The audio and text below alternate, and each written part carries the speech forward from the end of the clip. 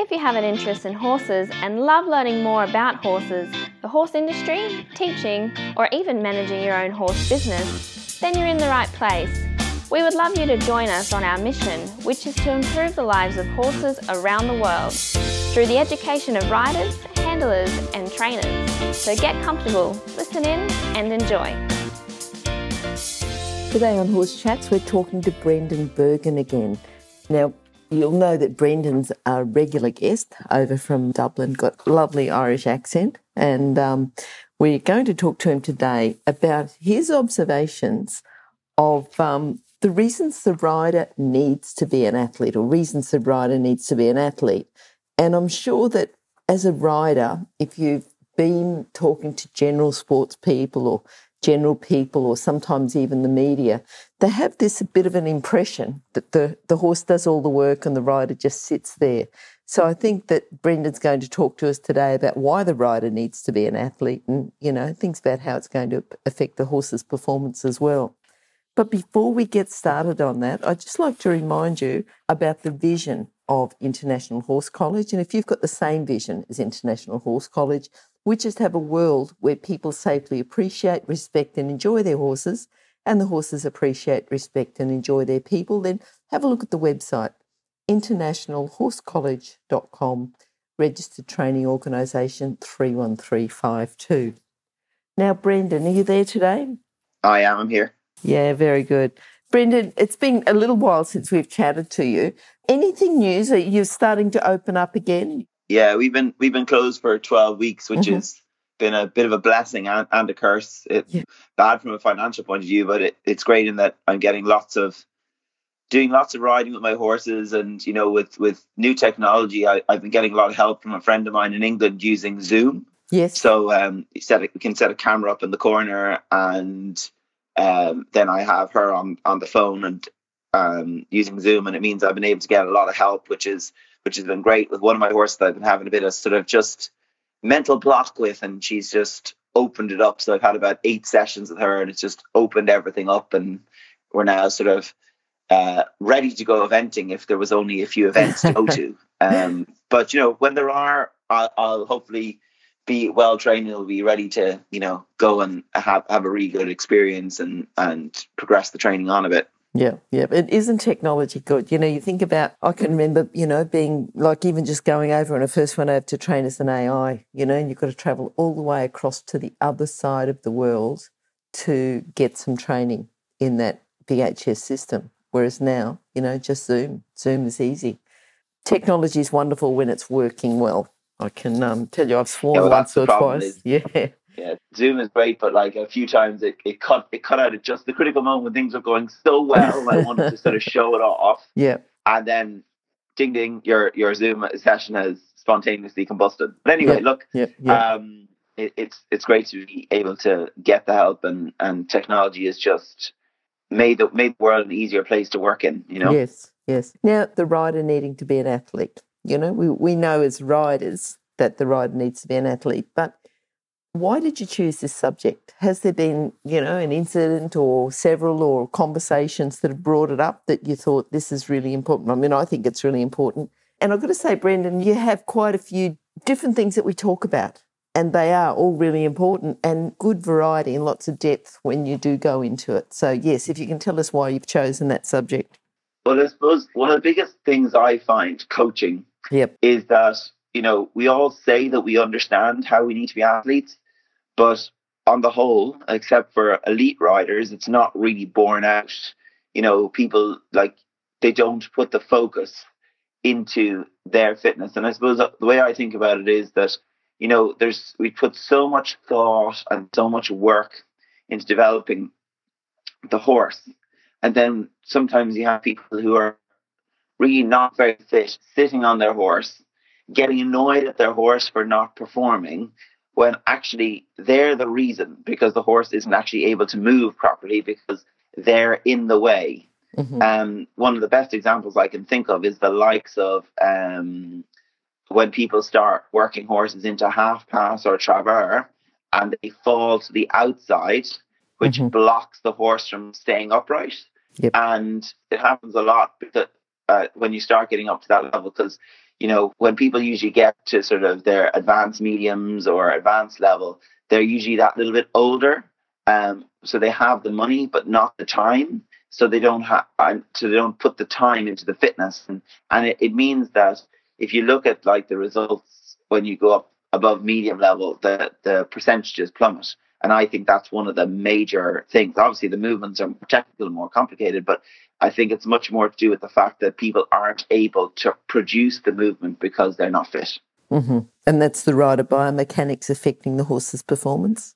Absolutely. And like, there's a huge body of research now. There's a guy in England called Russell Geyer. I'm not sure if you've had him on, but he's a really interesting guy, and he specializes in how the rider interacts with the horse. He's done a PhD in it, and I think his specific area of expertise is interaction from the rider to the saddle to the horse, and he's just brilliant. I remember seeing him when he was sort of starting out years ago, about maybe 5 or 6 years ago. And he was over here doing research and putting little white discs on the horses. And I think we have to really buy into the research and learn from it, because I think there's certainly in Ireland and England, there's a bit of the scientists are doing all very well, but sure, we'll just do it the way we've always done it. And I think that's a really dangerous precedent. Yeah. Okay, we need to improve. We need to be an athlete. We need to increase our fitness. But how does that affect the mental aptitude if we can increase our fitness? Okay. So over the course of lockdown, because I've had more time for the first time in about 6 years since we bought the yard, I've started training towards a marathon. That's my goal. I'm going to do a marathon in August again, if one presents itself. So I'm up to about 26K at this stage. And my wife's been running marathons and ultras for quite some time. And I remember coming back from runs and saying how, you're just brain dead. And it's a little bit like what sometimes happens sort of in the sort of last quarter of the cross country. Your brain starts sort of shutting down due to just exhaustion. So the fitter you are, the more chance you have of being able to make good choices on course. Now, obviously, I'm specifically looking at eventing because that's where my focus is. The same thing happens in dressage tests. It's the longest 6 or 7 minutes of your life. And show jumping rounds, it's the longest 90 seconds of your life. And the more you put your body under pressure in training away from the horse, the more able you are then to apply good thinking when you're actually in competition. What runners often say is on-run math never works. So you'll be running along, and I've actually experienced this, and you'll be there going, yes, I've only got 5K left. And you've gone and done a calculation in your head. Your calculation has been wrong because your brain is just so tired. So I suppose I just think that's something that will map over into my competition experience. So I'm really looking forward to getting back at eventing and seeing with my newfound increased fitness whether my mental processes work better and if I make better choices. Yes. Okay, and with this increased fitness, that your balance has got to be better, hasn't it? You've got to be able to have control of your own balance. That's got to help you as well. Yeah, so I think a few interesting things about balance and coordination and stuff like that. If you look at, when I worked in a previous job, we used to get a lot of people who, wanted to be extras on films. They were actors and they wanted to improve their sort of CV by learning to ride a horse so they can do battle scenes on medieval dramas and so on. And these guys generally would be, a very fit, strong rugby player type of person. But what was interesting was that their core strength and their muscular bulk, for want of a better word, didn't transfer over onto the horse. The balance is totally different because it's so dynamic. And I think that fitness can help you control that balance. So my fitness program is very horse orientated. So running is one thing I do. And I think running is absolutely brilliant for rider balance and core strength and coordination, as long as you couple it with stretching. Because Otherwise, you just become very stiff and tight. The other thing I do is I do gymnastic rings, because you can then you're again then working with dynamic balance. And then I do things with standing on. I have this sort of swing, and I stand on it to try and emulate the balance of strips, and I do squats on that. So I suppose the whole thing is to be thinking about how different riding is from other fitness activities. So you've got to sort of be quite creative in developing that balance, if that makes sense. Yeah, yeah. As your fitness improves, your balance improves, you've got control of your own balance. That's got to be increased clarity of the aids. So the horse is a bit more like a bit, yeah. Can you talk about that? Yeah. So when you think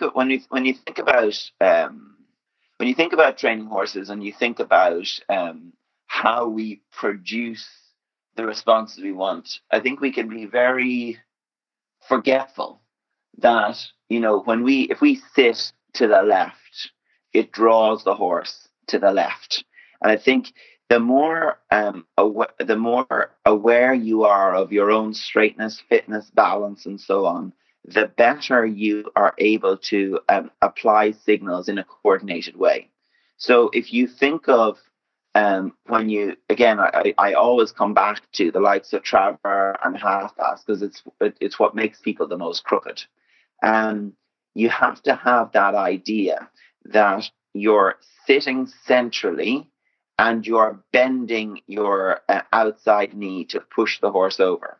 When you start off doing half pass, what you do is you sort of lean towards that leg that you're, if you like, kicking the horse over with. And I think the more you can develop that core stability and that balance, the better you're going to apply a signal to the horse rather than shoving and poking and prodding them over.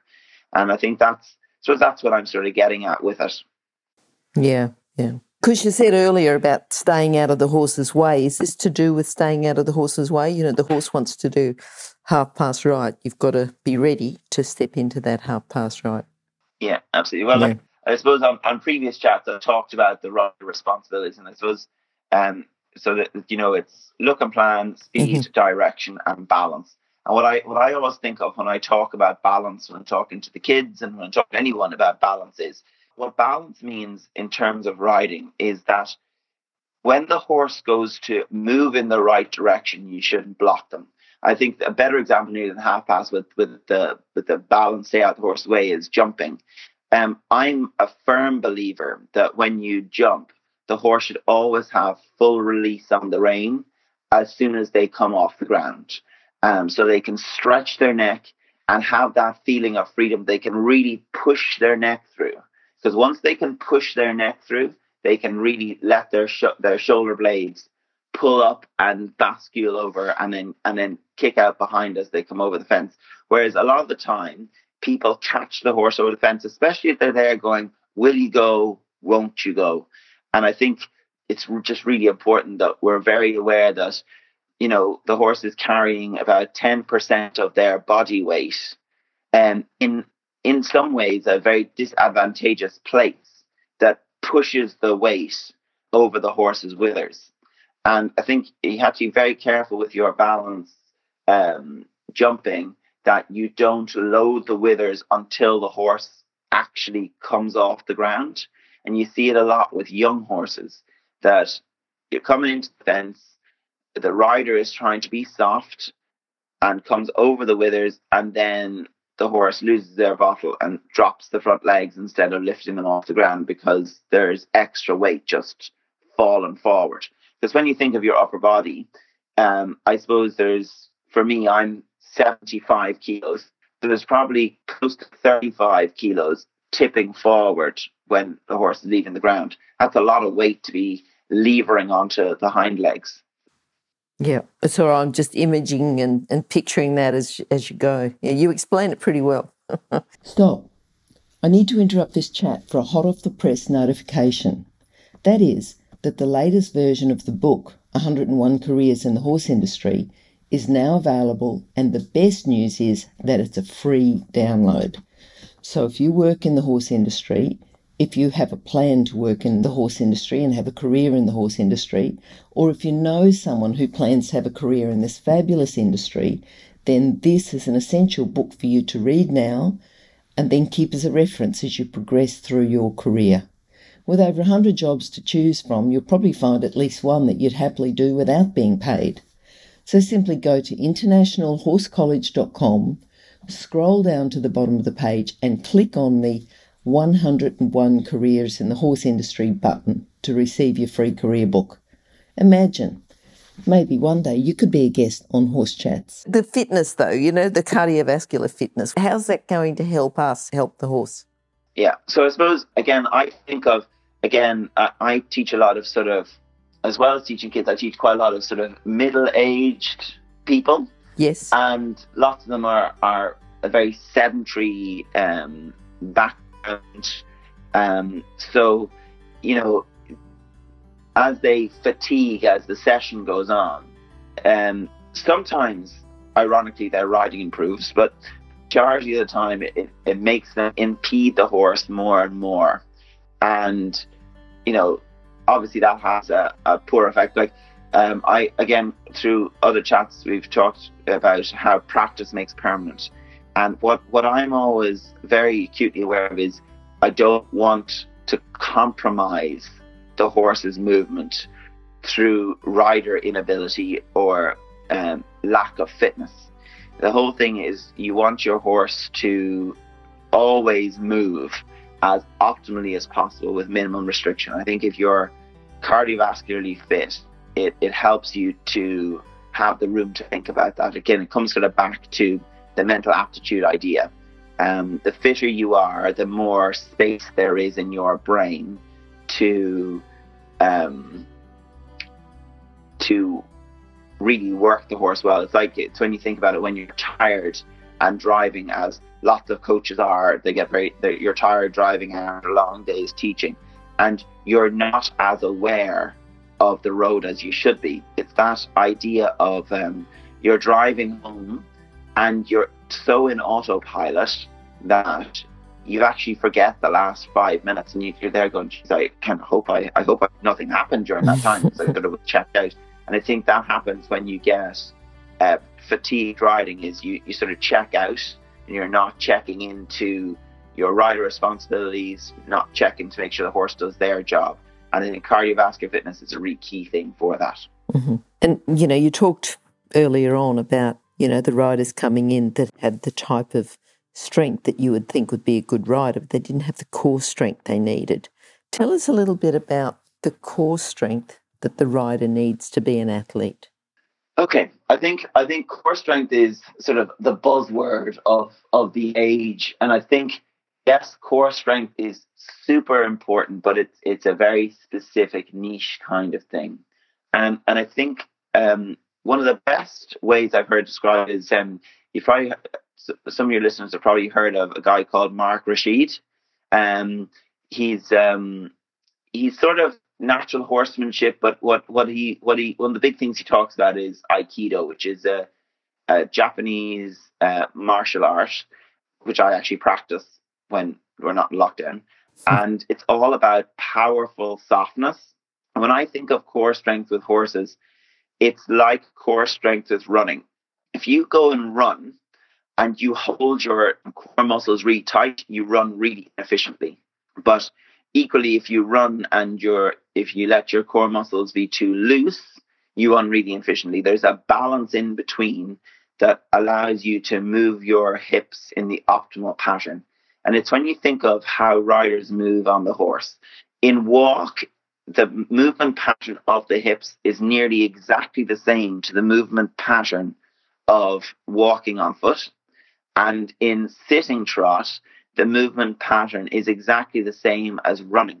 So if you're running at the same rate that your horse's hind legs would track the medium trot, you're actually able to then train your sitting trot off the horse. And I suppose I'm always trying to think in my head, because I have obviously lots of once a week riders, of little things that people can do in their daily life that can help map over to their riding. Now, I get to ride every day, but I'm always still thinking of things for me to try and map over to improve my riding and my core strength in particular. Now, on top of that core strength that you might get from running, I think you need to do like stability exercises. So I think Pilates is a really amazing thing for riders to do. And there's loads of rider specific Pilates, certainly in Ireland and the UK. I presume it's the same in Australia, where you can train working specifically towards equine goals rather than just generic Pilates. Yep. The whole awareness, perception, awareness of the position, movement of the body. Tell us a little bit about the proprioception. Okay, so proprioception is the word that I came across recently. I thought, that's a really cool word. And it sort of takes in a lot of things. So when you think, the idea of proprioception is that your body receiving really good autonomic feedback.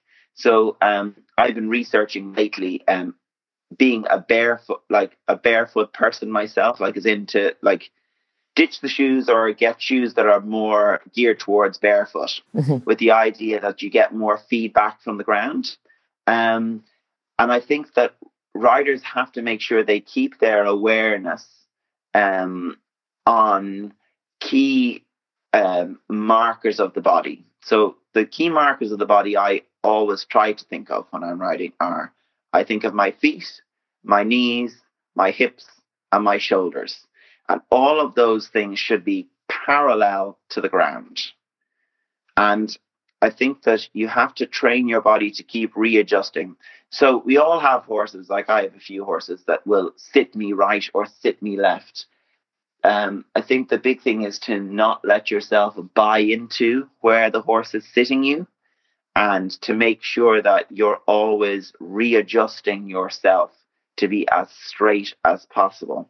And I think straightness is one of those relative things in that, people will often say, oh, you sit straight, but the horse's back, say again, for example, when you're doing a shoulder in, if the horse is unlevel under you in the shoulder in, as they often are when they start learning shoulder in, you kind of have to help straighten them. But part of that is that you actually have to tilt with them and then move them back level. Does that make sense? Yeah, I think so. You've got a really good way of explaining things, and I'm just, as you're talking about that, I'm thinking, yep, right, yep, okay, I can understand that. Yes, it does make sense. So it's like in the old school of thinking, when you want your horse to walk and you have to use your hip to bring them from trot to walk, what you have to think of is you've got to slow the trot and then have the hips match the movement of the walk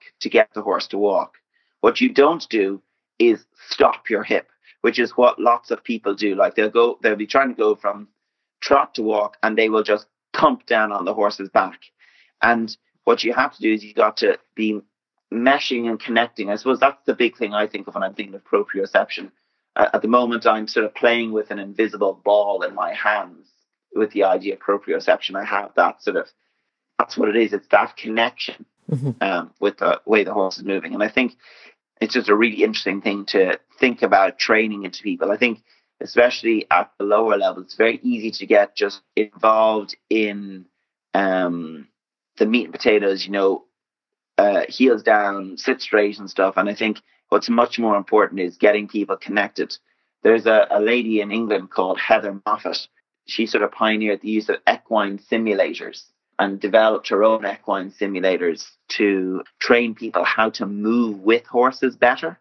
And I found it very interesting. And I just think it's something that we have to really think about, is to train people how to receive the feedback from the horse's movement and help micro adjust. I always think that it's really much more beneficial to make a small change that you can maintain rather than a big flashy change. And that's what proprioception is all about, is making small adjustments that can stick rather than big adjustments that don't. Yeah. I suppose it goes back to just the clarity of the aids, making it small but enough that the horse is going to respond and understand. Absolutely, yeah. What about flexibility? Tell us about that.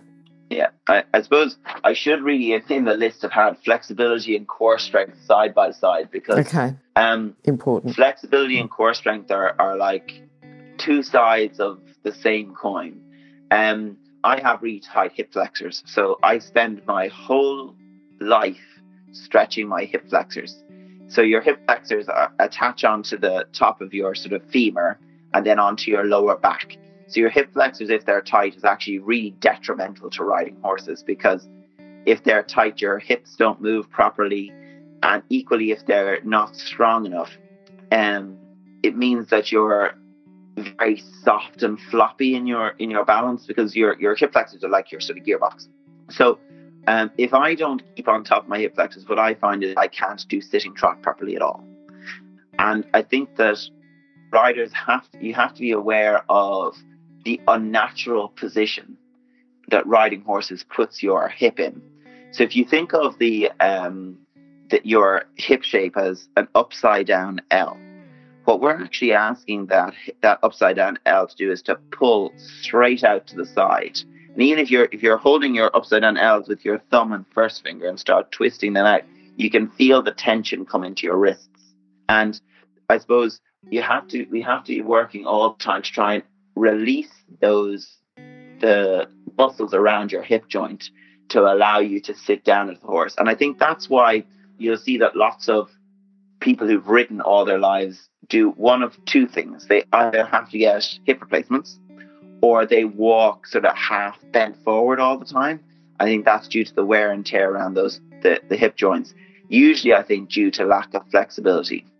And I think that it's something that I was working with a personal trainer before lockdown, and one of the big things she says all the time is that what's much more important than actually doing the resistance work is developing the flexibility and doing the warm-up to make sure that you're using your full range of motion.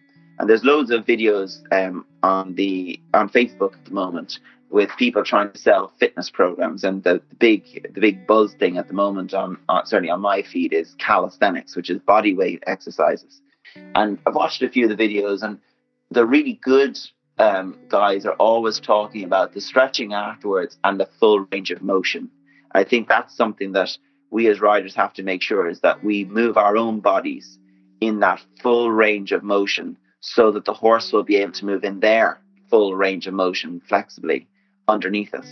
And I suppose as well, I think of the horses, and like I stretch all my horses, because horses a lot of the time are mirrors of our inflexibility.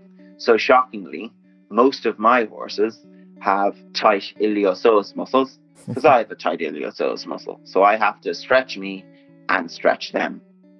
Okay. So this warm-up that you're talking about, that's a pre-ride, I assume. Tell us a little bit about that. What sort of exercises? What should we be doing in that warm-up? So first of all, full disclosure, I'll be really honest. I suppose I only actually do a pre-ride warm-up about 50% of the time. It's not something that's automatic or autonomic to me at all. So when I remember to do it, I do what's called a swinging warm-up. So involves sort of swinging your leg forward and back, and then bringing your knee up, and then swinging your leg back, and then swinging and sort of kicking yourself in the bum, and then circling your hips, circling your knees, circling your ankles, and then swinging your arms. It's quite simple. It takes about 5 minutes. The problem is, you kind of feel like you look like a bit of a wally in front of others when you're doing it, because no one bothers in the equine world to warm themselves up. We go to absolute great pains to, and there's like so many different ideas about how you should stretch your horse at the start, or get them upright, or this, that, and the other. But we pay very little attention to actually warming ourselves up so that we're not in the way. Like lots of people, you hear them say, or, like, again, I've a few people I'm teaching now that we're back into work, because I'm in their 20-kilometer limit, and they get on their horse, and they're riding to a decent level, and they say, I'm just so stiff when I get started. It takes me 5-10 minutes to warm up. And I'm thinking to myself that, if you did like a little bit of a warm up, it would really help you and really help your horse. But we don't think like that. We just think about the horse. And I think that's the whole purpose of this 10 reasons the rider needs to be an athlete, is we have to think of ourselves as an athlete. Now, unfortunately, in riding, we're only the secondary athlete, but our fitness and athleticism has a really profound effect on the horse's way of going and whether the horse can actually reach their potential or not. Yeah. Brendan, the extra information and the amount, obviously coming from yourself, who trains as an athlete as well as a rider. I shouldn't say it sort of quite like that. But you're aligning your skills that you need to be a better rider, and you're using exercises and things outside actually riding. A lot of riders just say, well, by the time I ride 10 horses, I'm getting pretty fit. But you're saying, well, let's just have a look at this from a little bit of a different perspective, and let's include other things as well. Yeah, like what's really interesting is when you look at the elite riders, like if you look at the Irish eventing team, they do lots of squad work where they come in and they do a few days of fitness camp work. So they do Pilates, they do resistance stuff, they do all sorts of different things. And I think again, like I've said in so many of these chats, is if you want to get better, you've got to look and see what are the top people doing, and you've got to start emulating that. Like the likes of Sam Watson does a load of running. Do you know what I mean? Because that's what he needs to do to try and keep his performance at top level. And I think it's especially important in like the likes of eventing or endurance riding, because there's you go do your cross country and you could be 8 minutes there in a high octane, high heart rate state.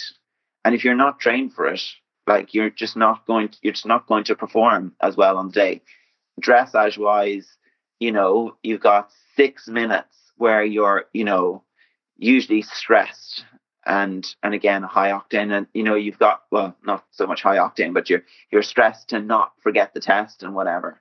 And I just think you have to train for it. And I meet lots of riders and I say, oh, you thought about going running? It's like, oh no, I couldn't go running. Yep. And my question is always, well, why? Oh, my knees are this, that, the other. If you can ride, you can run. Yep. And that's just my take on it. Yep. You've certainly given us more things to think about. I think, if anyone's looking to improve their riding, these are 10 reasons why the rider does need to be an athlete, and, just extra depth of information and knowledge that you've given us. Yep, I think really good, Brendan. I think it just adds to your repertoire. You've certainly covered quite a few subjects with us, and I think this is another one that's just, let's just get into this, and it's another part of what we can do with our horse and to improve our own performance and enjoyment. It's not just all about improving performance, it's about enjoyment too. And I think if you can have the need to be an athlete, which in turn is going to help your horse is going to enjoy it, you're going to enjoy it, and it makes the whole thing more pleasurable. So thank you again for coming on. Thanks for your time. It's wonderful to talk to you again. Thanks, Lennis. Talk to you soon. Okay, bye-bye.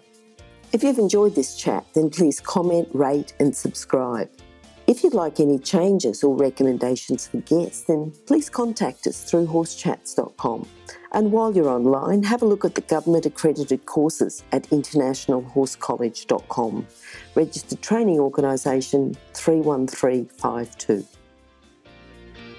Remember that our comments and instructions are general in nature and do not take into consideration your individual horses or your individual ability and circumstances. If you enjoyed this podcast, then please leave your comment below.